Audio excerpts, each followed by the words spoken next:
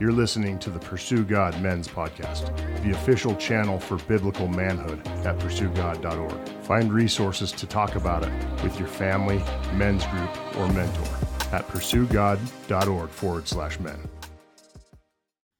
Okay, John and Thud, today we're finishing up our 7 Deadly Sins series. We're finally going to get to the last one. We're going to talk about the sin of sloth. I can't wait. This will be a fun one.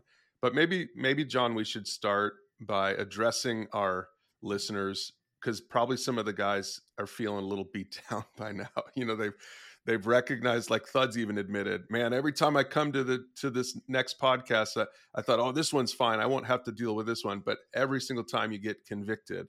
And we just want to remind our listeners that conviction's good. Conviction is different than condemnation. And so if you're feeling convicted, join the crowd, because we are too, even as we talk through these. Conviction's good. It comes from the Holy Spirit. But condemnation isn't good. Condemnation is when you feel like people are pointing the finger at you and making you feel shame and guilt. That's bad. Conviction's good. So let the conviction come, but don't allow that condemnation to beat you down, because those who are in Christ we're new creations. We're free. There's no condemnation for those who are in Christ Jesus. Yeah, his grace and forgiveness are bigger than any of the mistakes we've made in these areas. And I'm right there with Thud and any of the listeners who are like, holy cow, every single one of these is an issue for me. And a couple of them, I would imagine you're surprised that they were an issue. You know, that there was probably a few going into it that I bet our listeners were like, yeah, that anger is going to get me, or maybe for them it was lust. And all of a sudden, week after week, you're going, oh, wow, I struggle with that too. But as Brian said, you're a new creation in Christ. He's given us his Holy Spirit. His word says that the Spirit gives us the power and the desire to do what pleases him. So, we just press forward and press in. Yeah, like we talked about, I feel beat down every week when I come in here. Like, this is another one where I thought, man, I am a driven man. I have purpose in my life. I'm always busy. And I was talking to my wife again this morning about apathy and sloth, and we were talking about, I guess this is another one I don't deal with. But when you really dig in, man, this is right between the heart again for me, being an apathetic father at home, an apathetic leader of my wife that leads over to work sometimes. And for me, how burnout can now change that purpose and that driven attitude I've always had into sloth. So I'm excited to see how this conversation goes today, and hopefully it will be a little more uplifting maybe at the end of it, but I don't think so. We'll see. Well, okay, so now we're good leaders. Good job, guys. Because now that we've built up our listeners, now let's go ahead and just tear them down, because now we're going to say, all right, so conviction's good, condemnation's bad. But listen, guys, the American church, and I believe this, the American church is filled with slothful men. And so, look, you are going to feel some conviction. I hope you're going to feel some conviction if you're listening to this. Young men, old men. We have churches, and John, I know you're passionate about this in your church, that there are dads who don't take God's calling on their lives to be the pastor, because men are called to be the spiritual leaders of your homes. We've talked about that on this podcast. That's why we've created the podcast. We want to talk specifically to men. We don't, John, when we get up and preach at our churches, we don't just preach to men, but I know we have men in the back of our minds for a lot of our sermons. I do. I love to before I preach, I love to stand at the back and pay attention to the men who are there. And it breaks my heart to see men who are not engaged. At least they're there, but they're not engaged. They're hands in their pockets. They're not involved in the church. And it's one thing not to be involved in the church or to be just on the fringe of the church. It's another thing to be on the fringe in your home. Men are called to be pastors in their home, and most men don't take that call seriously. And I think this is one of the reasons I would classify that under sloth. So we're going to talk about that a little bit today. We're going to talk about, so many aspects of this when it comes to sloth. But I just want to warn you, now that we've built you up, I'm going to warn you, this one might be tough. It might be tougher than you think, because sloth is a sin that, especially, I think, the enemy wants to target men with it. And it almost seems like in our schools, in our culture, you see this with young boys even. It's almost like this is part of Satan's strategy. It's part of his tactic to get young boys to be lazy and to feel like they all they have to do is play video games all day long. I think a big part of it is just the priorities that we have. We've bought into the lie of the world, because there are dads who, I mean, they are driven. They kill themselves to provide financially for their families, to make sure they have all the toys, but they're absent emotionally and spiritually when they walk in the door. And so it's a matter of priority, right? They've bought into this lie that you're a good dad if your kids have new shoes, and not just new shoes. They got to be the right shoes, got to be the cool shoes. Or, you're a good dad if you get to take that big vacation 2 times a year. Now you're a good dad if you are teaching your children to love and honor Jesus Christ, and if you're modeling that yourself. I mean, we want to make sure that we're talking about dads who walk the walk and don't just talk the talk. And I can imagine it's scary for a young man. I do think, Brian, there's an agenda by the enemy, and I think the enemy is using culture to just cause young men in particular to be fearful. They're reprimanded if they try and step up and lead. They're reprimanded if they don't. I can see why, for a lot of young men, it's attractive to just disengage, to just be slothful, and to immerse themselves in a world where it's safe. So whether that's video games or just surfing social media, surfing online, and we know all the dangers that can lead to. I can see why that would be attractive for young men. And I would just remind our listeners, especially the young guys, God has called more. And sometimes I'll just confess, sometimes I don't think it's fair. I look at the calling God has put on husbands and on men, and sometimes I don't think it's fair. But God is good, God is just, He's all knowing, and if that's the order that He has for men to be the leaders in the home and to be the leaders in the church, then I can trust Him in that. He's got a purpose in that. Yeah, I completely agree. And we've talked about this numerous times about how the American media also portrays men. You see them as two things, right? You see them as lazy and not part of the home and the wife's doing everything, or you see them as driven at work, uber successful, Wall Street broker, that brings home for the family, and that's all their job is. And that's the world's view of success, right? That's what the world says. But this book, Tender Warrior, for me, is by Stu Weber, was just foundational in my life about being purpose-driven as a man.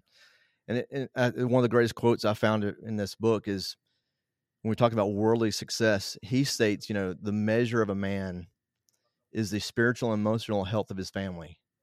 A real provider has vision for his marriage that bonds deeply, for sons with character as strong as trees, and for daughters with confidence and deep inner beauty. Without that vision and leadership, the family struggles, gropes, and will lose its way. And we see that so many times. And we talked about what the measure of a man is and what the goal of the man is. We're under orders to lead. But so many men, and if you said, especially I see it in the church, so many people just go along with life, or let other people lead, or let their social media lead. And what's funny is that's where I can become apathetic toward them sometimes. That's our job too, is to take those men under our wing and mentor them and encourage them and be enthusiastic about them and lead them. So this is a good one. This sloth, this apathy, this complacency. This is the lie that Satan tells so very well in this country. I can hear our listeners saying, "Oh, here we go again." This is the seventh time now I've gotten to hear about the 7 deadly sins, and all God is trying to do is to keep me from getting the most out of life. He just wants me to not have fun. That's what God. That's why He doesn't want me to have lust. That's why He doesn't want me to have envy. That's why He doesn't want me to have pride. But I think this last sin proves the opposite. That the sin of sloth proves that God actually, His whole heart is to give us a full life. His whole purpose is to allow us to enjoy life to the full. And that's why sloth made the list, because sloth is where you kind of really, we should probably start with a definition, is sloth is really giving up on life and relationships. Sloth, it might look like laziness, but really it's this word we're going to talk about a lot. It's apathy, it's complacency. And Jesus, the reason Jesus hates it so much is because he came to give us a rich and satisfying life. John 10:10, one of my favorite verses, Jesus said, the thief's purpose, he's talking about Satan. Satan's purpose is to steal and kill and destroy. But Jesus said, my purpose is to give people, including men, including young men, a rich and satisfying life. That's the opposite of sloth. I believe part of our design is we long for purpose. I think that's part of being created in the image of God, and all people, men and women, are created in the image of God. And when we feel like we don't have purpose, you're not living a rich and satisfying life. Like, I can guarantee you that any young man or older man listening to this who feels like they don't have purpose in their life, I'll guarantee you they wouldn't describe life as rich and satisfying. I remember hearing a story one time about these prisoners in a Jewish concentration camp in World War II, and they were ordered to move dirt against the wall of the camp, and they thought it was going to be for a building project. And for the first time in months, the men in this camp had purpose. They had something that they were doing. So they're moving all the dirt over. They think they're getting ready to build. And once they get all the dirt moved over, the Nazi guards say, now turn around and put the dirt back where it was. It was a purposeless exercise. And I don't remember the exact number, but somewhere around 80% of the men prisoners who were part of that detail died within just a couple of days to a couple of weeks once they realized there was no purpose in moving that. They just gave up. So the devil wants us to be apathetic. Like, he wants to rob us of the joy that we experience when we're engaged in the lives of others. So I do think there is an agenda that the enemy has to cause us to be apathetic. And I've struggled with this all the time. My role as a pastor, I have to be engaged, like, all the time. And I don't complain about that. I understand it's part of the role. I'm always looking to have conversations. I'm always looking to ask people how they're doing, to pray with people. And so one of the threats for me that I have to be really careful of is when I get home is kind of like my refuge. And so then I just want to disengage. I've been engaging all day. I've been engaging for 50 hours this week. I just want to veg. And so now the people that I love the most, the people that I care about the most, they're on the losing end of that, because I'm apathetic sometimes when I get home. And that's, it's been something that's been a battle for several years for me. Yeah, I fought that very same thing several times. I lead constantly. I lead at work. I lead it in the church, and I come home and do the same thing. I don't want to lead at the house. I'm tired. I just want to veg, just like you said. And I think that is where we can talk about this a whole nother time, but the burnout, make sure we're resting properly. God, it's a whole nother podcast on how to rest properly. And I am not good at that. And that burnout for me is what leads to the apathy, whether it's each and every day or through long periods where I just get to the point where I've taken on so much. I'm not setting proper boundaries. I'm just taking on everything. I'm the one that's the other way around. I'm driven so much that I can take too much on my plate. And that causes me to become apathetic to some things because I burn out. I have no more energy. And I think about a time in my marriage, we call them the 7 dark years, in which we had a sick child. We weren't sleeping right. I was deployed constantly. My career was skyrocketing. I was starting to get a lot of leadership responsibility. And there's 7 years in our marriage where we just kind of did life together. And that's not what God calls us to do. He wants us to enjoy life. And so it was only after several men pointed it out to me that said, hey, what are you doing with your family? What's going on? And then my son got sick to the point where I had to focus on him. That was a blessing. I had to focus on my family. I had to say, career, you're going to wait. And, that's that valley in which God used to reset me and my purpose in life. And he sent the book Tender Warrior. He sent men in my life to surround me and to mentor me and keep me on focus and on mission. And again, we've said it many times, guys, you got to have a mentor. You got to have someone to help you look from the outside. But it was my failure of leadership that caused the family to do that. It was my apathy. It was my misplaced purpose in life. And that, to me, when I didn't think I had problems with sloth, that hit me wrong, is when I become apathetic to everything other than what God's called me to do. And that's the devil trying to confuse me and make me apathetic toward my family, which is my primary ministry. That's where it should start and end, and with my wife. And I a lot of times forget that.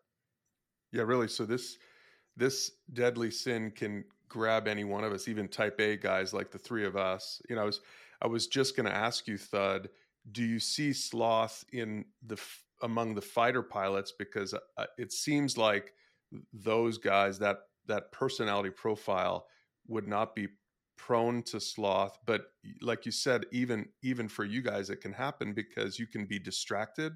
You can get apathetic toward the real stuff that, you can be so focused on work or some of these other things that you're into that you're missing your real responsibilities. And so sloth for you guys might look a little different than sloth for maybe the maintenance guys at the wing, or we talk about this with government workers. A lot of times in the government sector, there's not a whole lot of motivation, so it's probably easy to just kind of log in and log out, and your lifestyle at work really is marked by sloth. And this is the opposite of what God wants for us. The picture of genuine faith, of real followership of Jesus, is not of monks hidden away in their monasteries. Some guys might think of that when they think about Christianity. They just think of monks hidden away, or maybe they think of a pastor that they knew growing up whom they couldn't relate to. But that's actually not the picture of genuine faith. It's actually a picture of men engaged in their world. Men like being warriors. The early Christians, the early disciples, all of them except for John, were martyred for their faith. They died for their faith. That's the opposite of someone who is just disengaged from his family, from his world, from his church, from his mission in life. And I just wish we could recapture that. That's part of the reason we're doing this men's podcast, is we want men to understand that God is calling us to step up and be engaged in our world. We're not called to be monks. I would imagine some of the guys are thinking, yeah, but I'm just one guy. Brian, look at what's going on in culture, man. We even if I engage, what's it really going to do? So I think sometimes our apathy is driven by a sense of pointlessness. What difference is it going to make? And I think many of the men and women in Scripture could have had those same thoughts. I don't know if they did, but certainly Elijah had it, right? Elijah was like, I'm the only one left. Just take me now, Lord. And I think if we were engaging the battle in our own strength and our own power, that might be true. But as believers, guys, we've been sent out under the power and the authority of the King of Kings. And so if he commands us to go, and if he commands us to engage, he's going to equip us and empower us to do that. And I mean, it's a secular movie, but you guys tease me for talking about foreskins on an episode, so I'm gonna talk about a secular movie too. But Gladiator is one of my favorite movies, and there's a line early on in that movie where Russell Crowe says, "What we do here on earth echoes in eternity." And there's way more truth to that spiritually than the writer of that movie probably ever thought about. That the way we engage with others and the way that we share the gospel has ripples throughout eternity. Now, obviously, God's doing all the heavy lifting. God's the only one who can save anyone, but he uses us for whatever reason in God's economy. He's chosen to use his people to have an impact on the kingdom. So have that mindset, guys. Be excited that God can use one person. And if you just led one other person to Christ and you help them grow in their faith and mature and go full circle, man, what a rich life that would be in a lot of ways, right? If you even just led one person to Christ. Yeah, we've all watched movies like that and we get just inspired. I mean, I remember I love Gladiator, and I watched that and I just want to go out there and do something huge. I want to, and that's what God wants to stir in our hearts for his kingdom. Hebrews chapter 11 is the Hall of Fame, the Faith Hall of Fame chapter, where the author talks about all these people from the Old Testament and how they had faith. And here's how he ends that section of scripture. He says, "How much more do I need to say? It would take too long to recount the stories of the faith of Gideon, Barak, Samson, Jephthah, David, Samuel, and all the other prophets. By faith," this is the good part, verse 33, "by faith, these people overthrew kingdoms, ruled with justice." If I had a good gladiator voice, I would do this right now, but I don't. "Received what God had promised them. They shut the mouths of lions, quenched the flames of fire, and escaped death by the edge of their sword. Their weakness was turned to strength. They became strong in battle and put whole armies to flight." Man, if that doesn't stir you up, men, young men listening to this, like God calls us to that kind of life. That's what a rich and satisfying life is all about. It's a life that is filled with purpose. It's a life that's not just focused on, I mean, to think about all the sins we've been talking about, the sin of lust. The enemy is trying to get you to be so focused on your carnal desires that you have no purpose in life anymore because you don't feel like you can. You feel you're living in guilt and shame and bondage and addiction. And so lust leads to sloth. It keeps you on the sidelines. Pride gets you focused on yourself. It leads to sloth. It keeps you on the sidelines.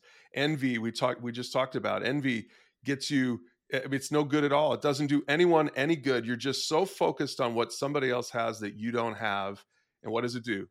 It keeps you on the sidelines. So in a sense, all of these sins we've talked about, kind of what happens with all of them is that they lead you to this place where you are ineffective. What's the word? I mean, we might as well talk about it. Impotent. You're impotent. That's what it is. Like you can't. You're useless. Yeah, I think that gladiator quote is perfect, especially where it's put in the movie. Right, it's at the beginning. He's driven. His whole goal is to get through this battle with his men, and then get back to his family. Right, and then his whole world comes crashing down, and you see him lose his family, and then you see a man who is empathetic for the next 20 to 30 minutes of the movie. He's just kind of walking along. He's just kind of going with things. He has no passion.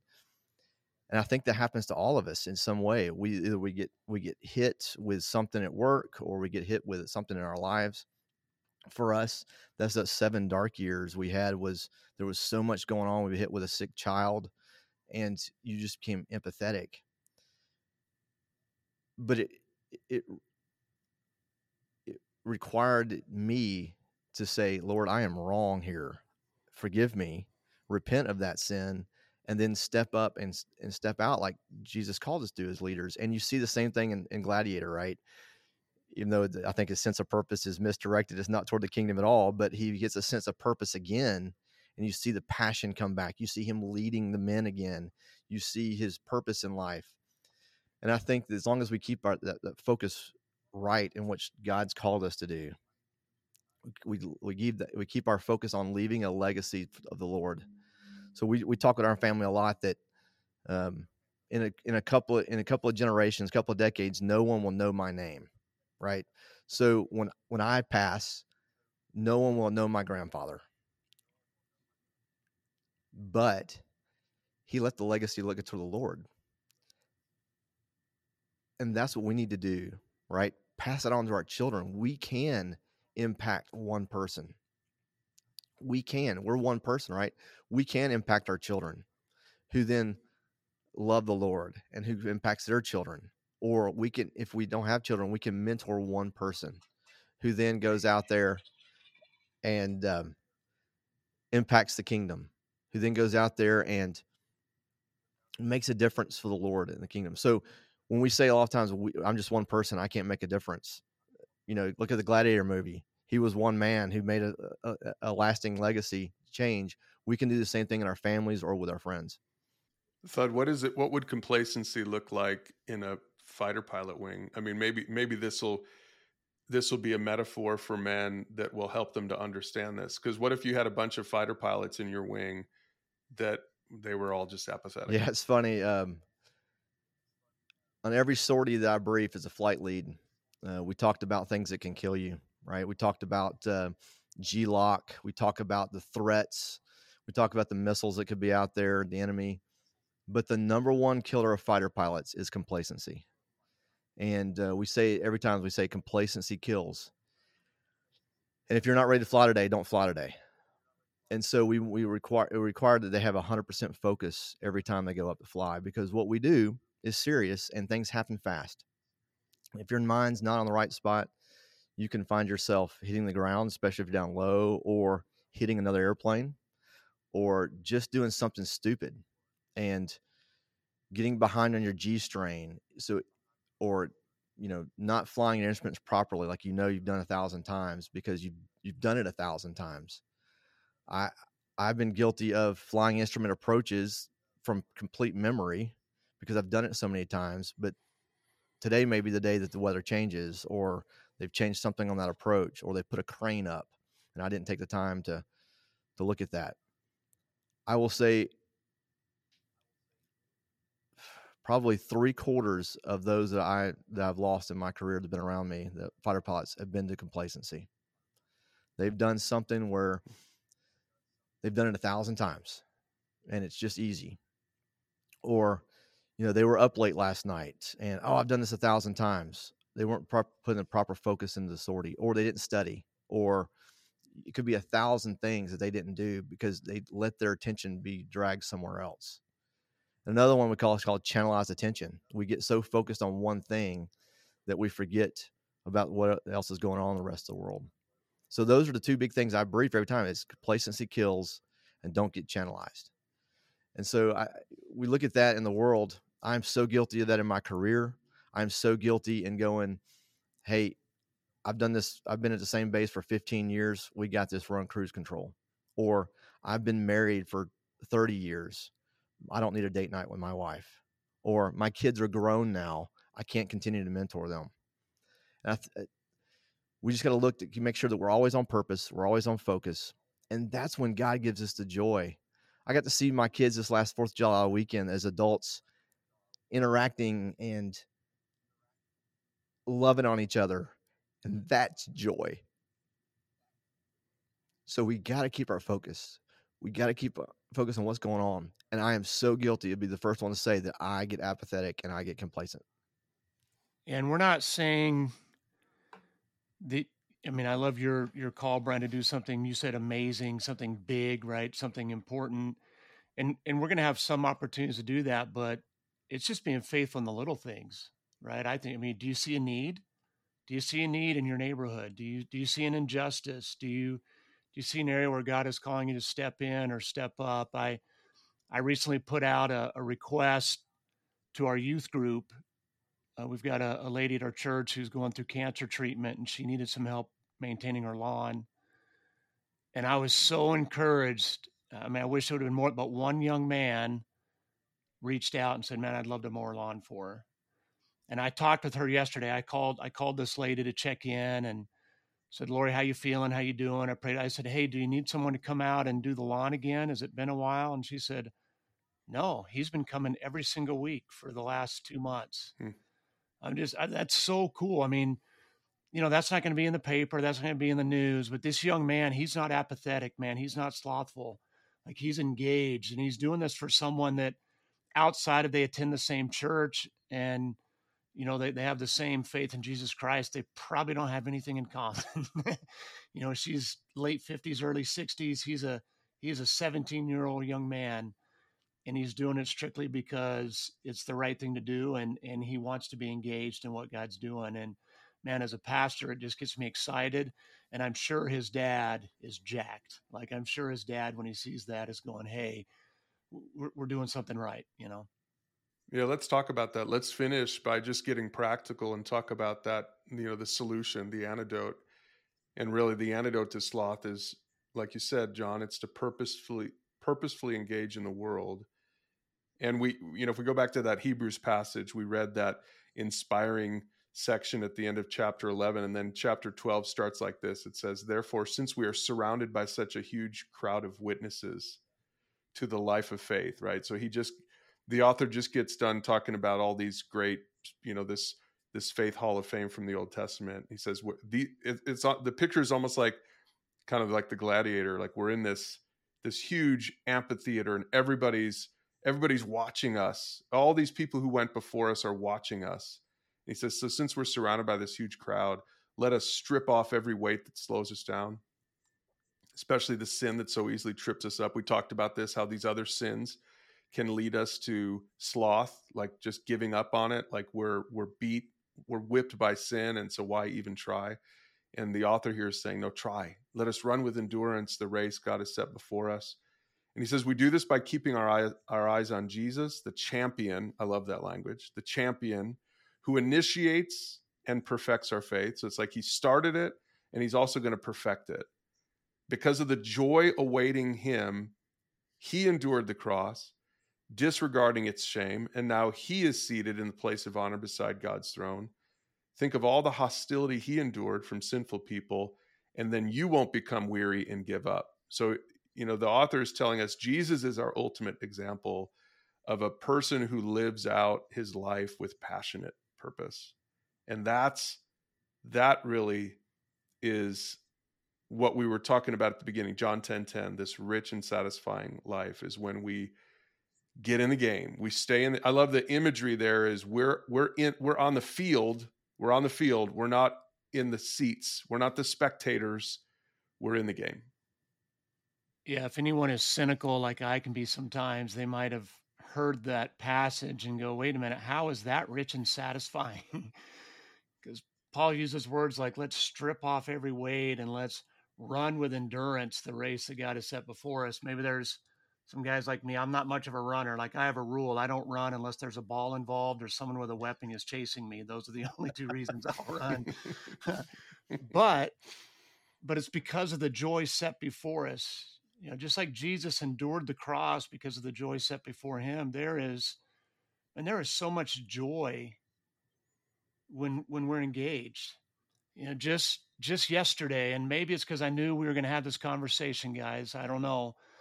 But God in his goodness, nothing's coincidence. I have a young man at our congregation who's going through cancer. And I'm trying not to take up too much time with this, but he asked if he could lead a class about what Jesus has taught him about healing. And as I asked him more questions, it sounded like he wanted to basically kind of preach a prosperity gospel that Jesus always heals, that people just need to have more faith and they need to pray more. And so I said, man, I'd love to sit down and talk with you because I don't think we're seeing the same thing in Scripture. And he didn't receive that well. He said, I'm done coming to this church. I'm not coming anymore, And I just, there was a part of me that just wanted to be done with it.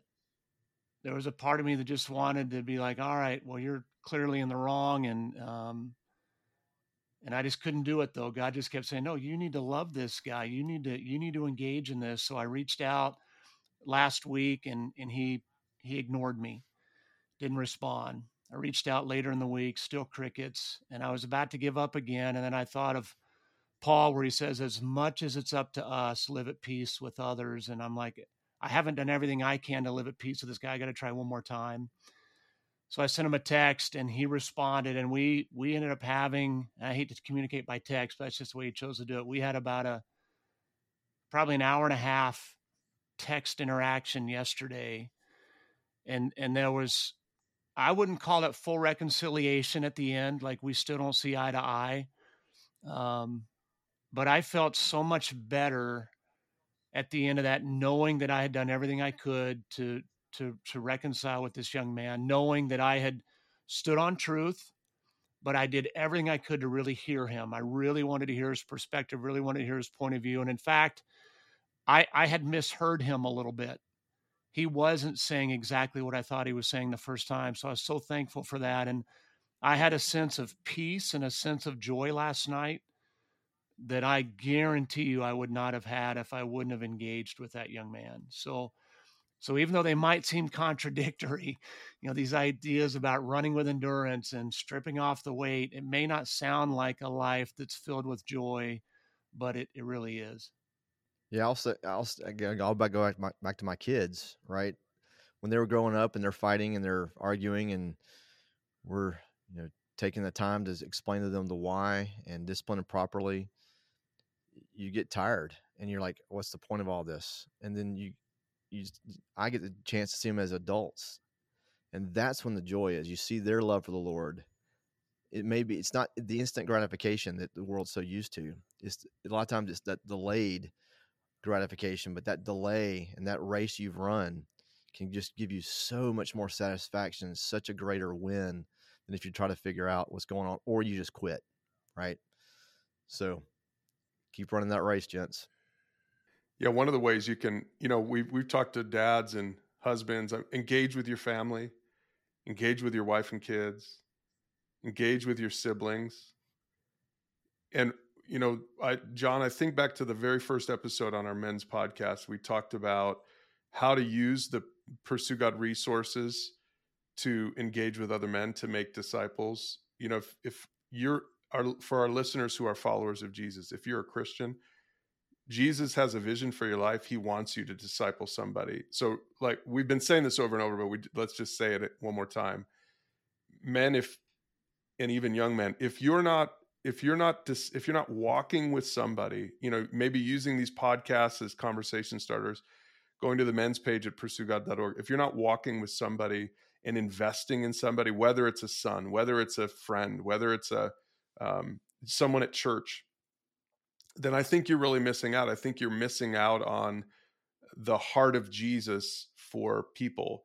It's not about being a fighter pilot. It's not about being owning a business necessarily, or just, establishing a great legacy in your life that more than 2 generations are going to know your name. It's not about, at the end of the day, the greatest thing you can do in your life is to make a disciple, is to help one person pursue God, because that'll impact a person's eternity.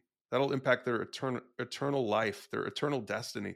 That's the greatest thing you can do in life, is to help one person pursue God. And I always like to say this: the second greatest thing you can do is to help another person.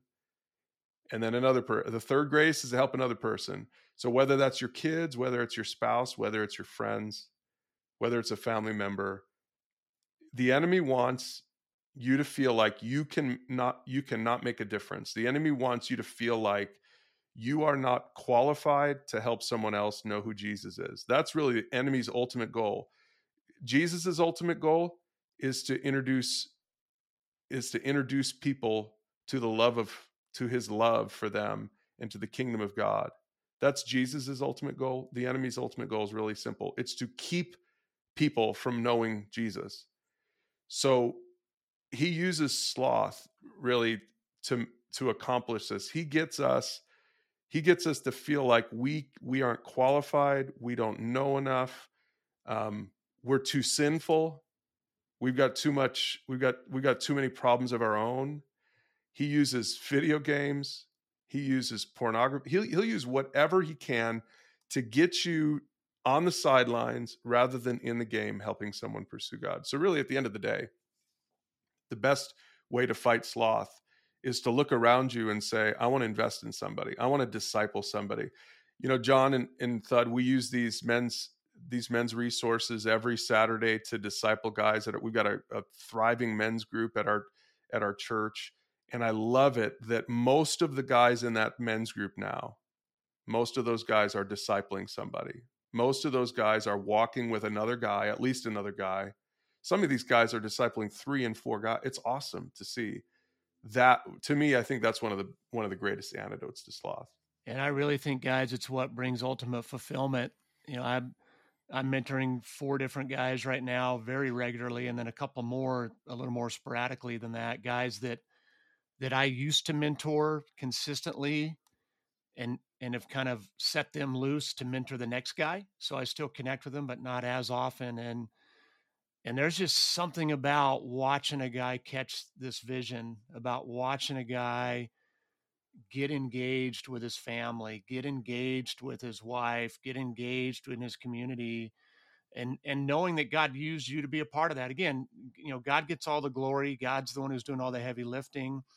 But to know that God is able to use a broken guy like me to impact other men, it's so fulfilling.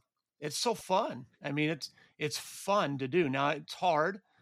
Sometimes it's messy, and you're living life with these guys and they're going through tough things, and that's part of it too. I don't want to make it sound like it's all gumdrops and lollipops, but man, it's worth it.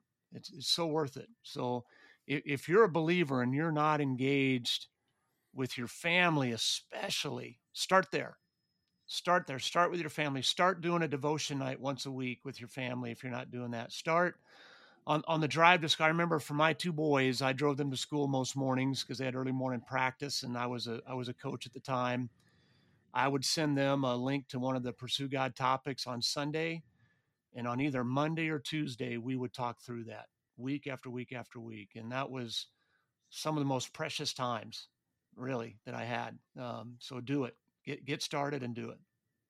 I thought we could maybe finish this episode giving you a chance to sing a song. How about you sing Cats in the Cradle to us? What do you think? Man, that's funny.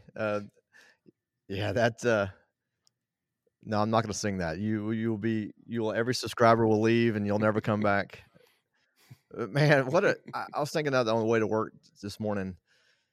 What a song that impacted me more than anything as a young child was Cats in the Cradle. And if you hadn't heard it, it still bothers me today to listen to it. And